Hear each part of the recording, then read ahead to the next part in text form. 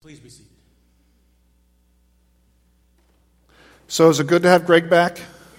Amen. We're glad to have you. Hobbled as you are, still glad to have you. So it's kind of fun when I came out the door earlier, on the same day, Buddy operated on both Greg and Jerry. And so I come out the door and they are both lined up on the starting line with their scooters right over here. So it was great to see that. So Jerry had the bell. Greg did not. So he doesn't want a bell. Well, it's great to have you guys back, and great to have you back. Hey, as Connor talked about luncheon next week, Valerie, would you raise your hands? You guys take a note. See Valerie. Valerie has a list of different areas, so if you want to talk to Valerie right after church, she would really appreciate that and kind of give you a hint or a clue on maybe some things to bring next week. Now, if you say, I can't run to see Valerie because I got to scoot right out after church, I want to encourage you to take the communication card, grab the communication card, put your name and your phone number on there so that we can hand those then to Valerie and she can give you a buzz this week and say, yes, I want to bring something, but I got to scoot. Just leave a quick note and she'll give you a buzz this week as well. But if you have a chance, see Valerie after church and she'll hang out over near the sound booth and be available to you to have a conversation about what to bring. Well, it's good to be back. We enjoyed a quick weekend with a couple of guys up at a men's retreat. And guys, I want to encourage you to put this on your radar for next fall.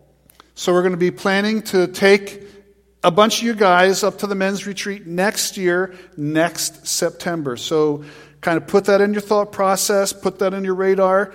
The camp is great. The location is great. Now, I think the location is great because it's close to where I grew up. But you're in the Catskill Mountains. The air is crisp. You get to walk down along the lake. You get to watch the mist rise because the lake is warm and the air is cool. It's beautiful, beautiful country right along the Delaware River. You get to ride through the Hawk's Nest. Some of you probably have seen the Hawk's Nest and you don't even know you've seen the Hawk's Nest because you've seen it on commercials. It's just this twisty-turny part of highway, and people with sports cars like to drive up there and film it and show the sports cars weaving back and forth. But it's a beautiful spot right above the Delaware, and there are a bunch of hawks that will fly there, some bald eagles at times that will fly there, and you get to see them kind of dive down into the river and grab something. But it's a beautiful area. It's a great area, and it's a great time to take a break, guys, but also to hang out with some guys, to be challenged in the Word and challenged with what it means to be a guy. And so I would encourage you to put that on your radar, to get that on your thought process. And as we get closer next year, we'll let you know more. But just jot a note in your calendar. It'd be great. Now, Connor did a great job last week, and we're going to continue that conversation of This Is Us and kind of talking about the reality of who we are and who we are seeking to be. Because it's both, isn't it? It's this combination of who we are, but it's also this aspirational component of who we are seeking to pursue ourselves to be. It's both. And if we could just maybe turn this down a little bit, I've got a little echo, that'd be wonderful. So, this morning we're going to be talking specifically about the issues of discipleship. And of course, if you're going to talk about issues of discipleship, you got to know where we're going to go, right? Anyone have a clue where we're going to go? Don't go there yet. Don't shout out to me. Where are we going to go? Matthew 28, right? It's that great commission where Jesus says, go and make disciples. It's that message for us, the marching orders. It's that last declaration, it's that last statement that Jesus gives and says, guys, I'm out. I'm going. I'm leaving you here. Now, before I go, my final words to you, go and make disciples. So let's read that briefly together this morning. Matthew 28, verses 18 to 20. Jesus came near and said to them, all authority has been given to me in heaven and on earth. Pause for a second. Is there a higher authority? No. There is not a higher authority. Now here's what's really, really, really cool. Any of you have the chance this past week to get on the phone and make a phone call to President Biden? Okay. How about, did anyone have a chance this week to just get one of our senators or our congressman on the phone? And any of you have kind of like his direct line? We don't, do we? The reality in life is we have to sometimes look to find, someone from township, now where's the councilman's phone number? And you call the office, can I come in and see the councilman? Even on such a local level, we have these barriers in place to kind of filter out who's going to have FaceTime with our various officials. But here's what's so cool. We have a direct line to Jesus. A direct line. We have the opportunity all the time to cry out to Jesus and to start a conversation. Say, Jesus, I've been thinking about. Jesus, can I talk to you about? Jesus, this has been weighing on my heart. Jesus, this has been on my mind. And we have the opportunity to go right to Jesus all the time, the one who has all authority and all power. Not a single individual has more power or more authority than Jesus over all of creation. And all of the filters that exist for us to get to intermediaries and other individuals in our governing system, and yet we get to go talk directly to the God of the universe. All authority, Jesus says, has been given to me. There is not a higher authority in all of creation than me. Go, therefore. Now, I have 2 boys in the military, as you know this. They get a phone call from President Biden. Kyle Brown, I have a job for you. Or Daniel Brown, I've got a job for you. Do they have the option of saying, well, sir, let me think about this. Let me talk to the sergeant. No. Who's President Biden is who? We call him president, but what is his other title? Commander-in-Chief. So here is Commander-in-Chief of all creation. Commander-in-Chief of all things. And he says, go therefore and make disciples of all nations, baptizing them in the name of the Father and of the Son and of the Holy Spirit, and teaching them to observe everything I have commanded you. And remember, I am with you always to the end of the age. Jesus was talking to the disciples, but the reality also we recognize is that Jesus was not just having a conversation with the disciples, but he was also having a conversation with us, and he was saying, go. I want you to go, and as you go, I want you to be involved in the process of making disciples. I want you to start to invest in other people's lives. I want you to start to help other people to know me. But I don't want you just to help other people to know me. I want you to help other people to start to grow and become in themselves the kind of people that you have become. Followers of mine, disciples of mine. So I want you to make disciples. I want you to go and be about the process of making disciples. Now there's 2 things that he talked about here. But as we walk through this, I want to touch on a number of things. You're going to see this in your notes. You're going to see this if you picked up a bulletin, you're going to see this in your hands. The disciples learned some key discipleship lessons. Let me kind of walk through a number of what these are. First of all, baptism was vital to the discipleship journey. It was vital. Jesus says, go and make disciples doing what? Baptizing them. The disciples were part of Jesus' ministry, and they were both baptized, but they also were involved in the process of baptizing others who followed after him. And if you remember, if you think about your Bible history and you maybe think about the scriptures a little bit, on the day of Pentecost, we referenced this a little bit ago, when Peter is preaching and about 3,000 people made that decision for Christ, what did they do right away? Do you remember? They got baptized. The disciples took them down to the river. They took them to the pond. They took them to the pool. I'm not sure exactly where they took them. I'm thinking the river. They took them down the river and they baptized them. Because they understood the integral nature of baptism. Because in this culture, and I would suggest to you biblically, the understanding is that when someone is baptized, that's how they publicly identify themselves with someone else. They were publicly saying, I am identifying myself with Jesus. I am identifying myself as a follower of Christ. and they are baptized. And you see this throughout Scripture. Biblically, the way a person biblically identifies themselves with Christ is through baptism. And so the disciples thoroughly understood the importance of baptism. That Jesus reminded them, go and make disciples, baptizing individuals. But here's something else that I want you to notice. As they think about the discipleship journey, it was intentional. It was intentional. Now, Jesus was very intentional, wasn't he? He selected 12 individuals that he was going to invest himself in.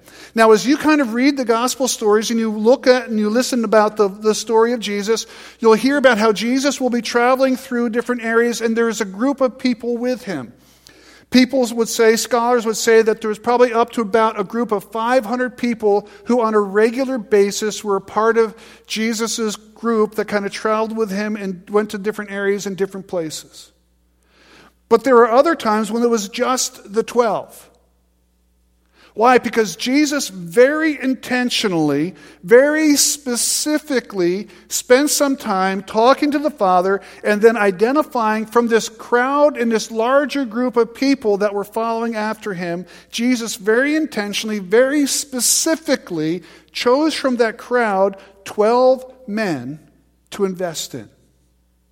It was intentional because Jesus understood his purpose. Jesus understood his timeline. Jesus understood that he was going to go to the cross and take our sin upon himself. Jesus understood that, and he knew that he was going to die. He knew that he was going to be raised, and he knew that he was going to pass the baton to these 12 men. And so Jesus very intentionally chose to make an investment in these 12 men's lives. But here's something else that I would suggest that started to take place. As these guys were chosen, as these guys were selected out, these guys also started to become intentional. Because have you ever noticed this? As you kind of get selected for something, you start to pay attention a little bit more. You start to ask some different questions. You engage differently. And these guys started to engage differently as well. So there's a real intentionality in the process of discipleship. Look at the next thing that they understood perfectly well. It was personal. It was personal. See, these are things, so when Jesus says, go and make disciples, they understand this. They understand the personal nature. Because Jesus personally, intentionally chose them. And he said to them, guys, I want you to be my disciples. I'm going to intentionally invest. Now, they also understood this in the culture, because if a rabbi started to teach, and if a rabbi started to come into a setting to establish ministry, he would often choose disciples. And it was personal, but he was intentional and it was personal. Jesus spent time with these 12 men. And we also know of those 12 men, he specifically focused in on 3, Peter, James, and John. But it was very personal. Jesus knew them. He knew their families. He knew their stories. He knew their lives. And they knew Jesus. And they spent time together, talking to each other, interacting with each other. It was very, very personal. It's very difficult to disciple someone from a distance. It's almost impossible. Because if we're going to disciple somebody, we're going to start to get involved in each other's lives. And personal stuff is going to start to be discovered. Personal things are going to start to be uncovered. Personal things are going to come out into the open. And that's okay. But it was very, very personal. When Jesus said to Peter, get behind me, Satan, when he said, no, you shouldn't go. You're not going to die. No, that's not going to happen. Do you think that was personal? Oh, yeah. When Peter denied Jesus, and then Jesus has a conversation with him after the resurrection, and we see that passage where he talks about that forgiveness, and he says, Peter, do you love me? That was a personal conversation. It was not just a conversation with all the guys, and Peter knew it was going to the deep parts of his being. It was personal. Discipleship is personal, where we take time to get to know one another, where we take time to make an investment in one another. It's not just distanced, it's personal. So when Jesus said to the guys, make disciples, they understood this. How about this next one? It was much more than just instruction. It was so much more than just instruction. Now, this is where we in America really mess up. And it's where we in our culture really drop the ball. We have bought into the idea, we've bought into the concept that if we educate, education changes things. That's what our culture believes. So if there's a problem, let's pursue more education. If there's a problem, let's have more teaching.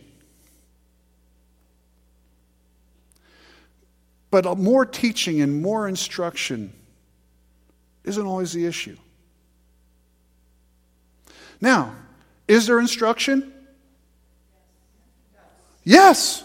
Yes, there's instruction. Yes, there's teaching. Yes, there's sitting down and walking through things. And there were times when the disciples would sit at Jesus' feet and they would listen to Jesus teach. They would listen to Jesus instruct. And absolutely there was instruction. But then there was times afterwards where they would say, Jesus, I'm not fully getting this. Can you help me with this?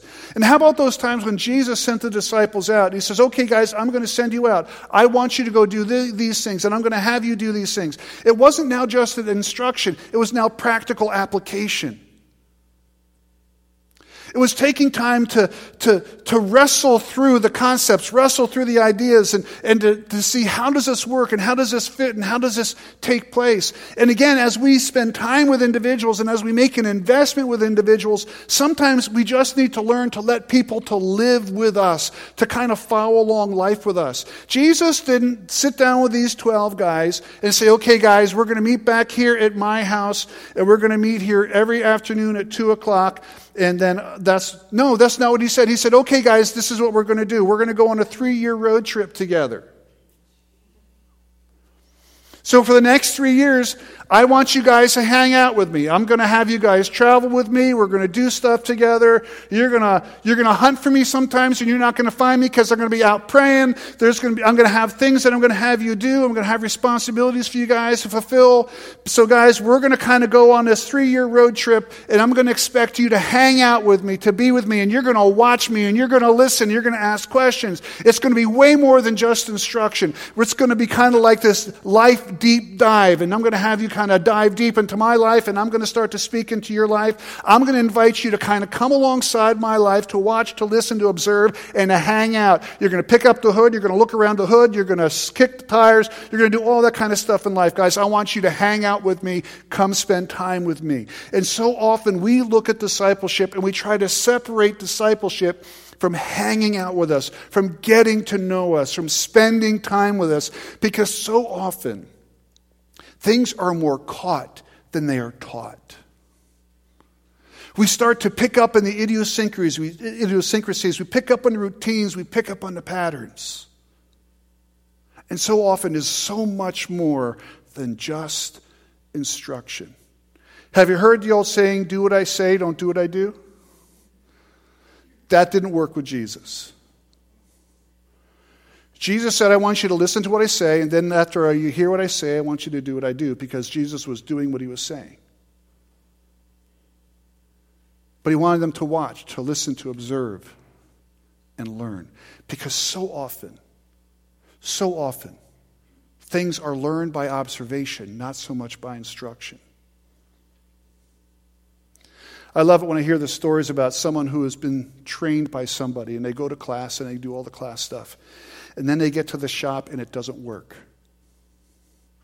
And then they come alongside this seasoned journeyman who's been doing this task for umpteen years. And he goes, oh yeah, just forget what you learned in shop. Forget what you learned in class, because this is how you need to do it, because this is how it really works. He says, you got to do this. And they tell you to do this. No, you got to. And they walk you through the systematic process of how to do things. It's so much more than instruction. It's learning to live life. So if we're going to make disciples, and the disciples were understanding this, that if they were going to make disciples, they were going to have to allow people to walk along the messiness of their life and learn from their lives and include others in their lives. Now, you know what's interesting? Not all the disciples, I'm confident, were people. See, we look at this stuff, we say, but I'm not a people person. You can look at me and say, Andrew, you're a people person. You can talk. You're glad to have people around you all the time, but there's just some times that I need a break and I don't want people around. That's okay. But we need to learn to make room for people and space for people in our lives to invest in them, to speak into their lives. It's so much more than instruction. And the disciples got it because they've been watching Jesus for the last 3 years. How about this next one? A big part of the process, this is where we're going, was Jesus just letting them be present. They got it. They understood it. Just letting them be present. The next, growth may take years. It takes years.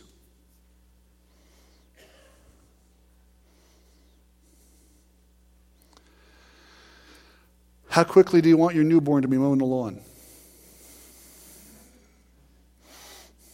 Listen, you're 2 years old. You should be taking out the trash.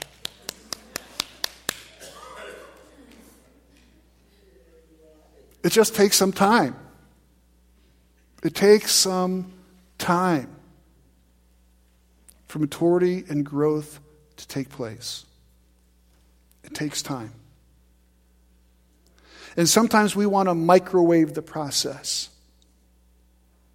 We love microwaves, don't we? We can eat in 30 seconds instead of 30 minutes. But here's the problem. We go to the store, we buy all the pre-processed stuff. We throw it in the microwave, and we eat in 30 seconds. But we have no clue on how to make it our own. See, we need to learn how to put things together. We need to learn how to make life and do life. It's not a microwave process. It's not pre-processed, ready to pop in the oven and come out ready to look wonderful. The discipleship process is sloppy. And we make mistakes, and we fail, we drop the ball, and then we got to come back and try again. It's not always tidy. Growth can take years. The disciples, these guys, spent 3 years following Jesus. 3 years. If Jesus took 3 years to speak into the 12 disciples' lives, then we should not be trying to rush the process in other people's lives. We should be willing to let it take time, to give them space to grow, space to mature, space to develop, and space to become who Jesus wants them to be. We should be patient with the fits and starts, because it does take time. And they got it. They understood these things. How about the next one? Jesus expected the disciples to 3 things: step up, to step out, and to lead. And as Jesus was saying this to them, therefore go and make disciples, that's exactly what they were understanding Jesus was saying. Guys, it's time now for you guys to step up. Guys, it's time for you now to step into the vacancy that I am going to leave as a discipler. Guys, it's now time for you to step out and for you to find others that are going to be disciples. Guys, it's now time for you to step out and to start investing your lives in others. Guys, it's now time for you to lead the church and to lead the movement that I am leaving. My part of the process is done. Now I'm going to send the Holy Spirit, and the Holy Spirit is going to empower you. Now, as he says in a minute, I'm never going to leave you. I'm never going to forsake you. I'm going to always be around, and the Holy Spirit is going to be here to enable you and empower you to do the work that I have called you to do. But guys, it's time for you to step up. It's time for you to step out, and it's time now for you guys to lead. It's time for you guys to do it. Now again, the disciples understood this. Was it intimidating? Yes. Were they probably fearful? Absolutely. Were they saying, but Jesus, can't you stay a little longer? Probably absolutely they were saying that. But he says, no. You guys got this. You guys are ready for this. I'm ready to pass baton. Here you go. Don't drop it. I'm letting go. And now I'm out of here. I'm going to come back the same way I'm leaving. That's what the angel said as they watched him ascend into the clouds. The Holy Spirit's coming, and the Holy Spirit's going to work through you, and wonderful things are going to happen. So be patient. And it did. Wonderful things did happen. And they were ready. They did step up. They did step out, and they did lead well. And the Church of Jesus Christ, now 2,000 years plus later, is still thriving and moving forward.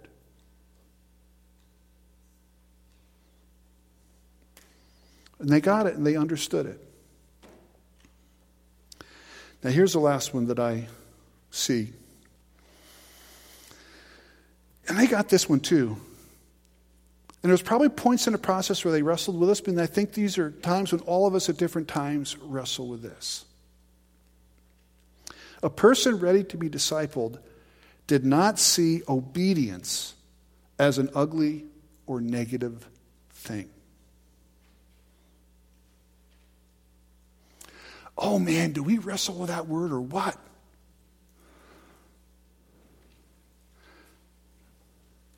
So often in our context of life, we look at that word obedience and we kind of see it in this negative way. Oh, I gotta be obedient.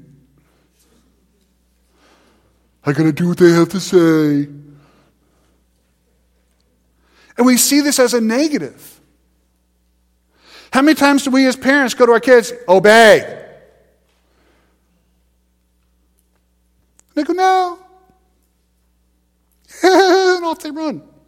And then off we run to deal with their disobedience and correct their disobedience. Why? Because inside of us we are wired to say no. Inside of us we are wired toward disobedience.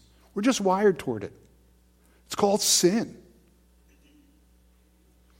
Inside of us is this knee-jerk reaction that wants to resist that word called obedience. But a disciple, a person ready to be discipled, is going to sit down and kind of look at that word and say, okay, I'm at a point in my life where I'm ready to learn what it means to obey all that Jesus has commanded. I'm in a point in my life where I'm willing to sit down and learn what it means to apply all of these things in my life that Jesus says I need to do.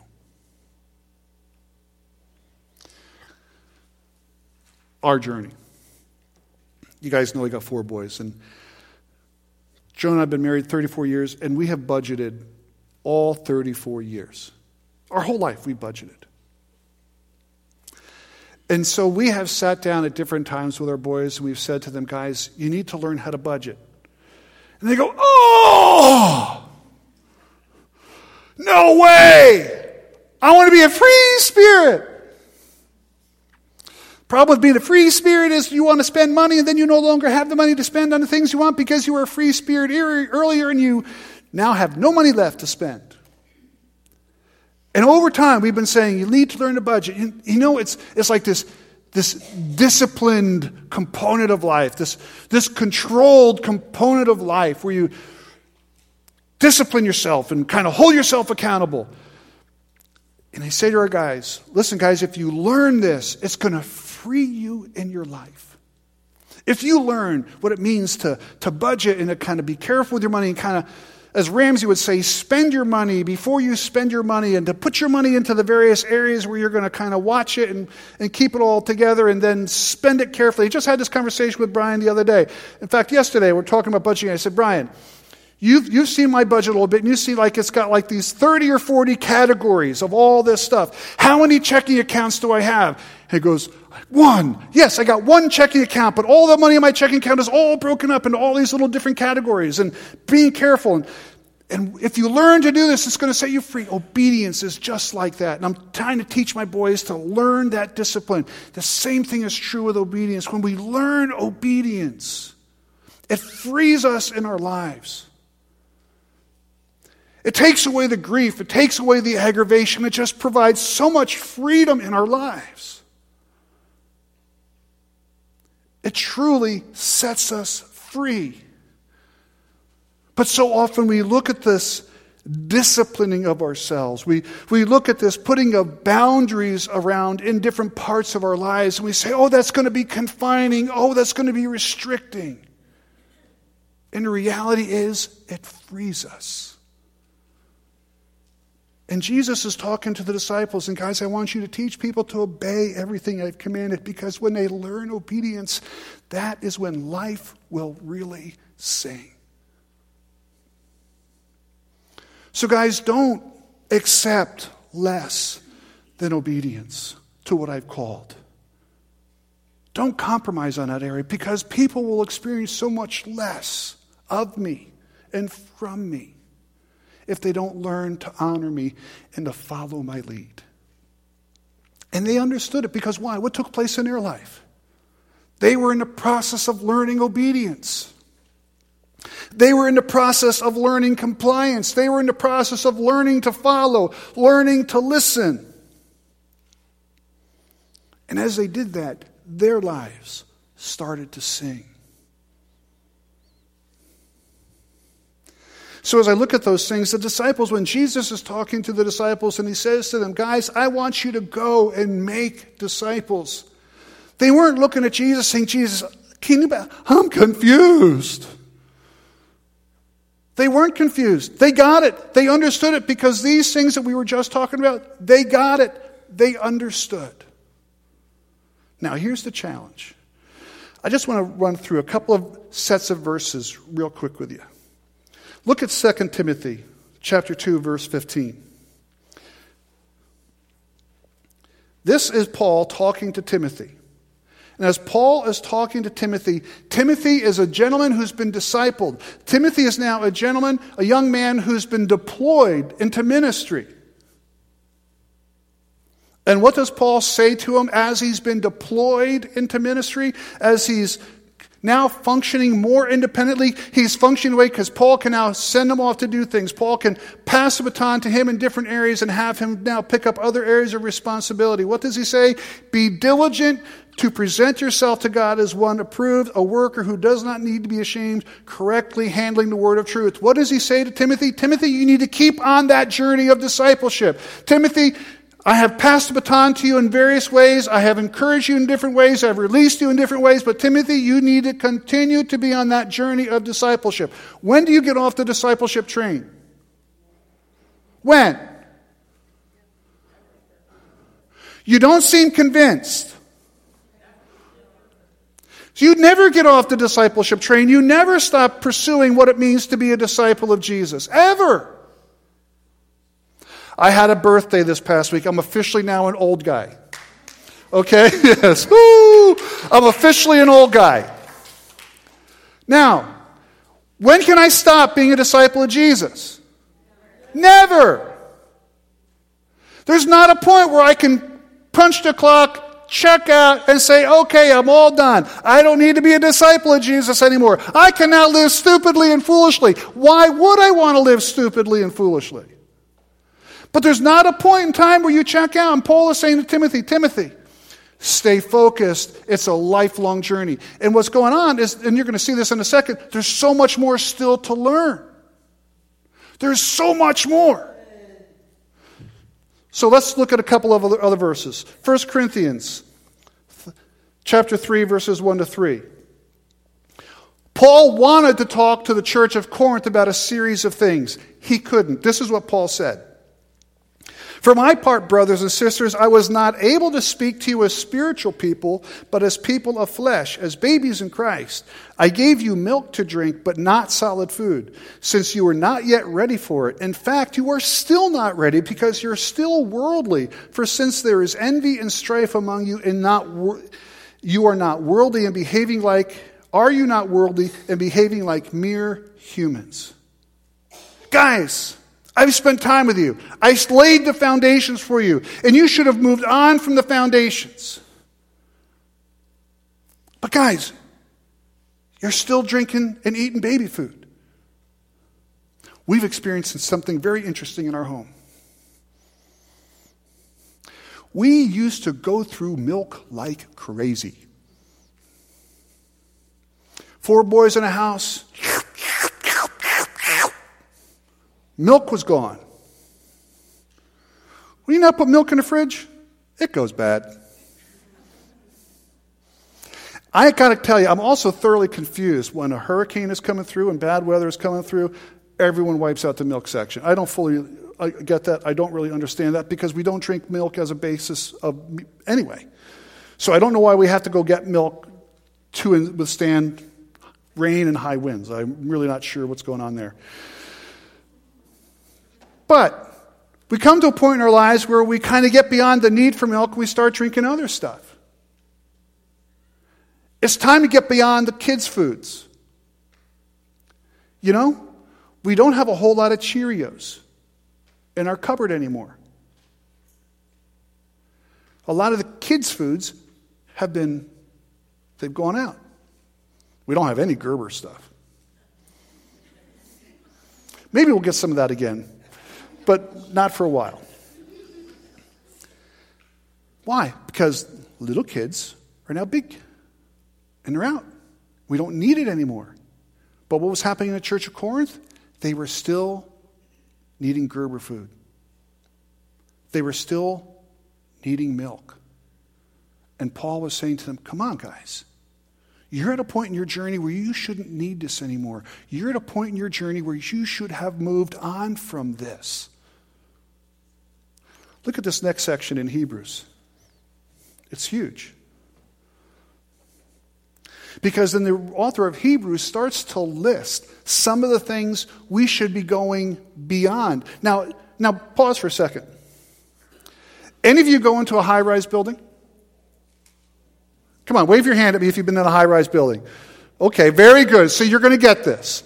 So you go into a high-rise building, either you take the elevator or you go up the stairs. As you take the elevator or go up the stairs, do you scorn, despise, and don't have any care about the foundation and the floors below you? No, you're really glad they're there, and you're really glad they're built well, and you would be really unhappy if they started to fall apart. So you're really good for the foundation. You're really happy about the foundation. You're really happy for those things that are holding you up as you go up. But you're not focused on staying on the ground floor. You have something that's taking you up. Well, there's foundational beliefs and foundational things of faith that are great, that are wonderful, that are glorious. But they are also things that the writer of Hebrews says, guys, you should be moving beyond this because there's more than just this. Listen to what he says in Hebrews chapter 5, chapter 7, or verse 7 down to 6, verse 2. Don't worry, it's a short chapter. It's not a long chapter. It says, during his early life, talking about Jesus, he offered prayers and appeals with loud cries and tears to the one who was able to save him from death. And he was heard because of his reverence. Although he was the Son, he learned obedience from what he suffered.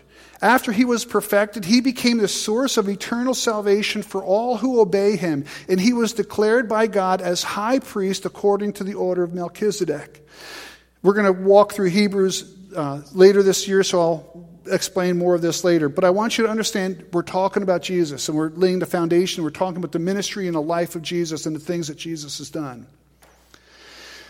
Here's what the author of Hebrews says. He says, we have a great deal to say about this, about the life of Jesus and the ministry of Jesus.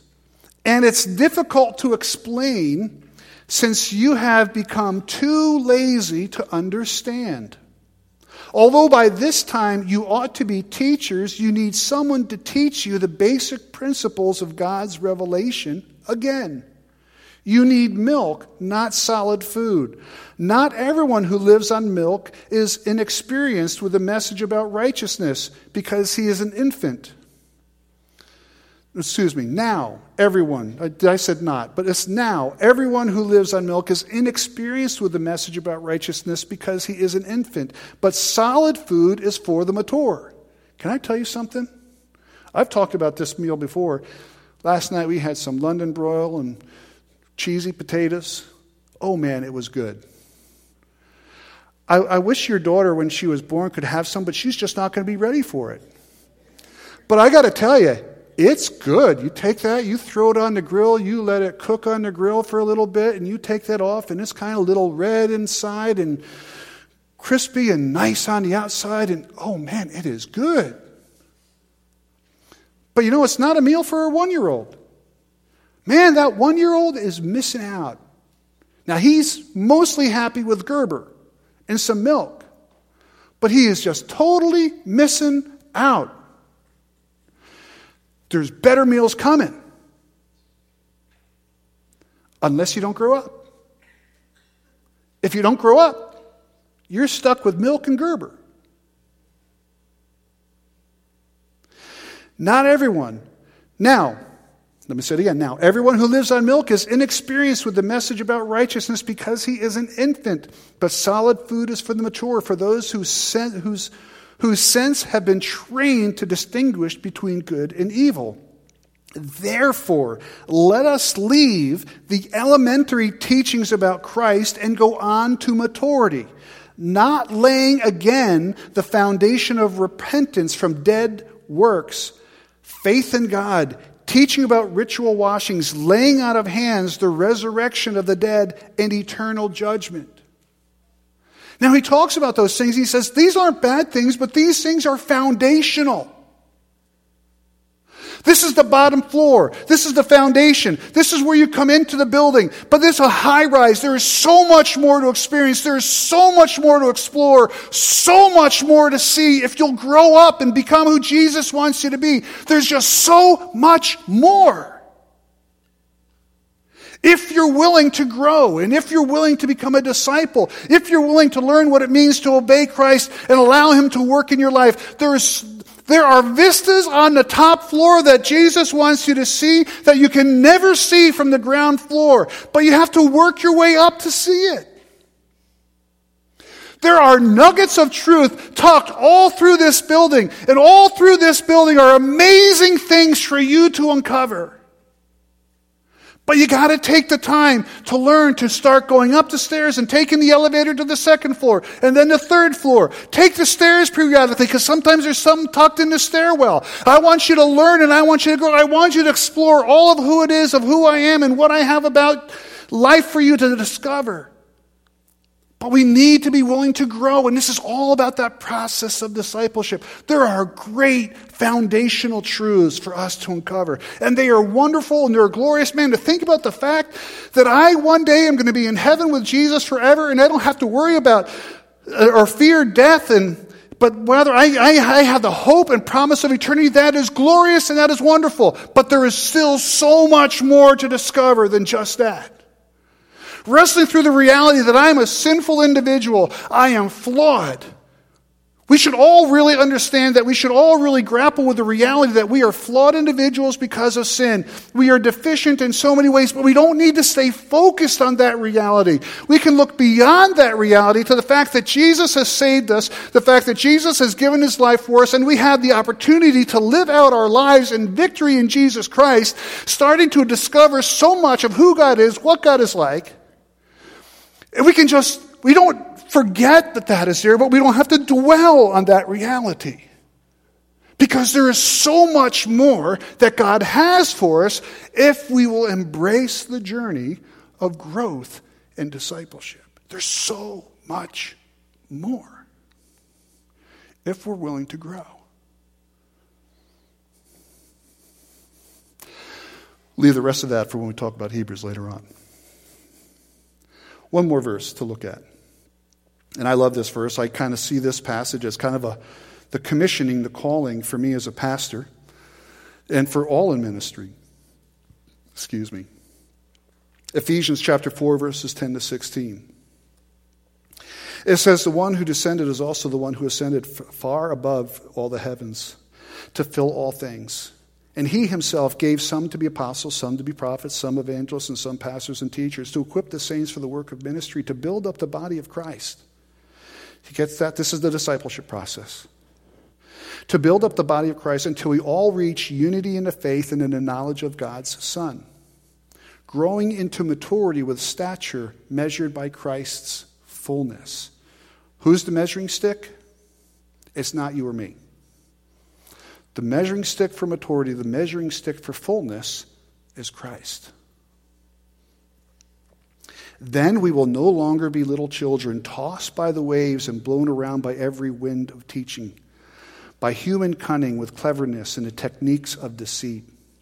But speaking the truth in love, let us grow in every way into him who is the head, Christ. Now catch this next part, because this is so cool.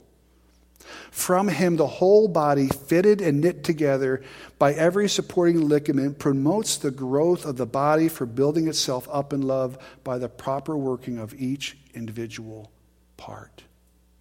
See, what's so cool is as we do this journey, as we pursue this journey mutually, and the significance of this is it's the mutuality of this journey. As we do this mutually together, we pursue what it means to be who Jesus wants us to be, and we choose to grow, and we choose to die to ourselves and live to Christ. What he's saying is, man, the church is just going to rock and roll. People are going to be transformed. Lives are going to be changed. People are going to grow together. People are going to be transformed together. God is going to just do some amazing, wonderful things. But it also, though, includes a willingness of each of us to pursue the journey of being who Jesus wants us to be. It means the willingness for each of us, as Jesus said to the disciples, I want you to step up, I want you to step out, and I want you to lead. It means each of us being willing to do that. It means each of us being willing to step up in the areas where God has gifted us, being willing to step out and investing in others and training others, equipping others, and then also each of us leading in various areas. And we're going to talk about some of this next week. But as you see the functioning in the body of Christ, as the body of Christ grows and matures, God can do some amazing things in the body of Christ. And he can use it to help shape and transform our world around us. We look at our world around us and we see so much of the chaos of life that's going on around us. And the answer to that is Jesus. The answer to that is the gospel. And we are the messengers. We are the heralds of that.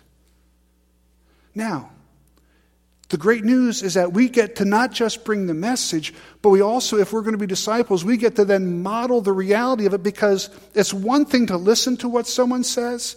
It's another thing to watch and say, you know, I know my life is messed up, and I'm hearing what you're saying, but you know, I'm watching your life now, and you know what I realize?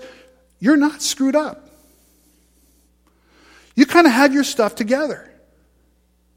And when the world listens to the message of Jesus, but then sees people living who are not messed up, but have their act together, and they realize it's the reality of Jesus. Joan and I had a conversation with somebody yesterday, and he looked at me and says, do you ever get angry? And we said, yeah, I get angry once in a while. But in that conversation, I was talking about the reality of some things going on in their life where they could have hope and peace. Guys, we get to be that kind of herald. We get to be that kind of messenger. We get to be that kind of people as the body of Christ. And if we are functioning well together as the way that Jesus called us and designed us to function, it will be amazing. But we can't do that if we don't choose to grow. We can't do that if we don't choose to be a disciple. 3 applications, real quick. 3 action steps. Number 1. We've pushed back Class 1, so we're going to have Class 1 on the 24th of October. I would invite you, if you haven't been to Class 1, I would invite you out to Class 1. Class 1 is the opening bell for us in some of the discipleship process as we talk about what it means to be the follower of Jesus. For us, this is part of our discipleship journey. I want to encourage you to be a part of that. Now, it's also part of that process for membership for us. We ask people if they're going to be a member to go to Class 1. But I would also say this. If you want to pursue the next steps of your journey of what it means to be a follower of Jesus, what it means to be a disciple of Jesus, I would encourage you to be at Class 1. That's going to be October 24th. Now, you say, Pastor, I just can't make Sunday afternoons. Let's have a conversation. We'll figure out a different time and a different way to do it. But if you can, join us for Class 1. We have Classes 2 and 3 as well, part of that discipleship journey. We encourage you to plug into those as well. Number 2, think through what you need in your spiritual diet to stay healthy and growing. What do you need in your spiritual diet to stay healthy and growing as a follower of Jesus? That's essential for your journey of discipleship. Number 3, explore how to get engaged. Ask yourself the question, how can I plug in and be engaged in the things that Jesus wants me to do? Because we went through that passage in Ephesians, each of us, as we plug in, we get to help shape and change our world. We're going to explore that more next week. Let's pray together. Father, I say thank you so much for your richness and goodness to us. And I say thank you for the amazing ways that you show us the richness and the goodness